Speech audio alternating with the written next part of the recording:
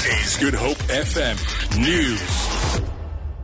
Judgment has started in the bail application of the Coffin Assault case in the Middelburg Magistrate Court in Mpumalanga. Willem Oosthuizen and Theo Martin Jackson are facing a charge of assault with intent to do grievous bodily harm after they allegedly beat up victim Lotshwa and forced him into a coffin, threatening to set him alight and bury him alive. Abongile Dumako reports. During the last court appearance by the two accused, tempers ran high amongst the public sitting in the gallery. Black and white people continued to fight over the sitting arrangements. This has led to presiding magistrate Jongilizwe Dumehleli to continuously ask for silence in the courtroom. Thousands of locals, led by political parties, have vowed to continue picketing outside court in support of Victor Thabile Mlotshwa. Abongile Dumako, SABC News, Middelburg, Mpumalanga.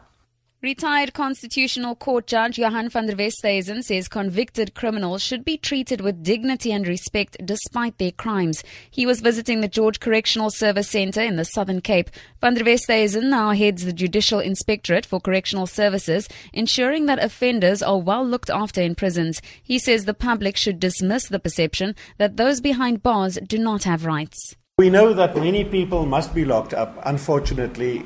We hope that they will be rehabilitated. We hope that crime will be prevented. We hope that at least society will be safe. But we cannot mete out our punishment inside the prisons there. It is the dignity of all of us that is at stake.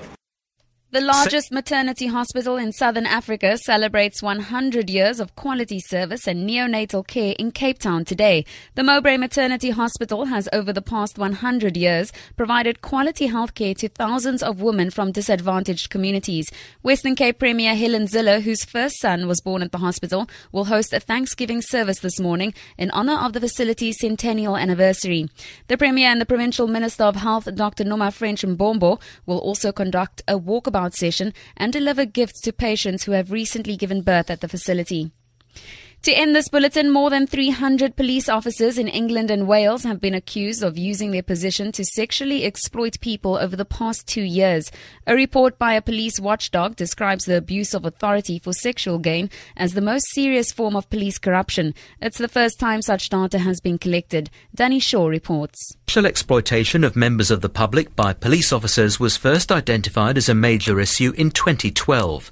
But the Inspectorate of Constabulary said forces still weren't doing enough to acknowledge the problem, gather intelligence to prevent it, or develop guidance on appropriate behaviour. In the 2 years to the end of March, 334 police officers and staff were accused of sexual offences. There were 436 separate allegations, many from people who were vulnerable, including victims of domestic violence. For Good Hope FM News and Traffic, I'm Tamara Snow.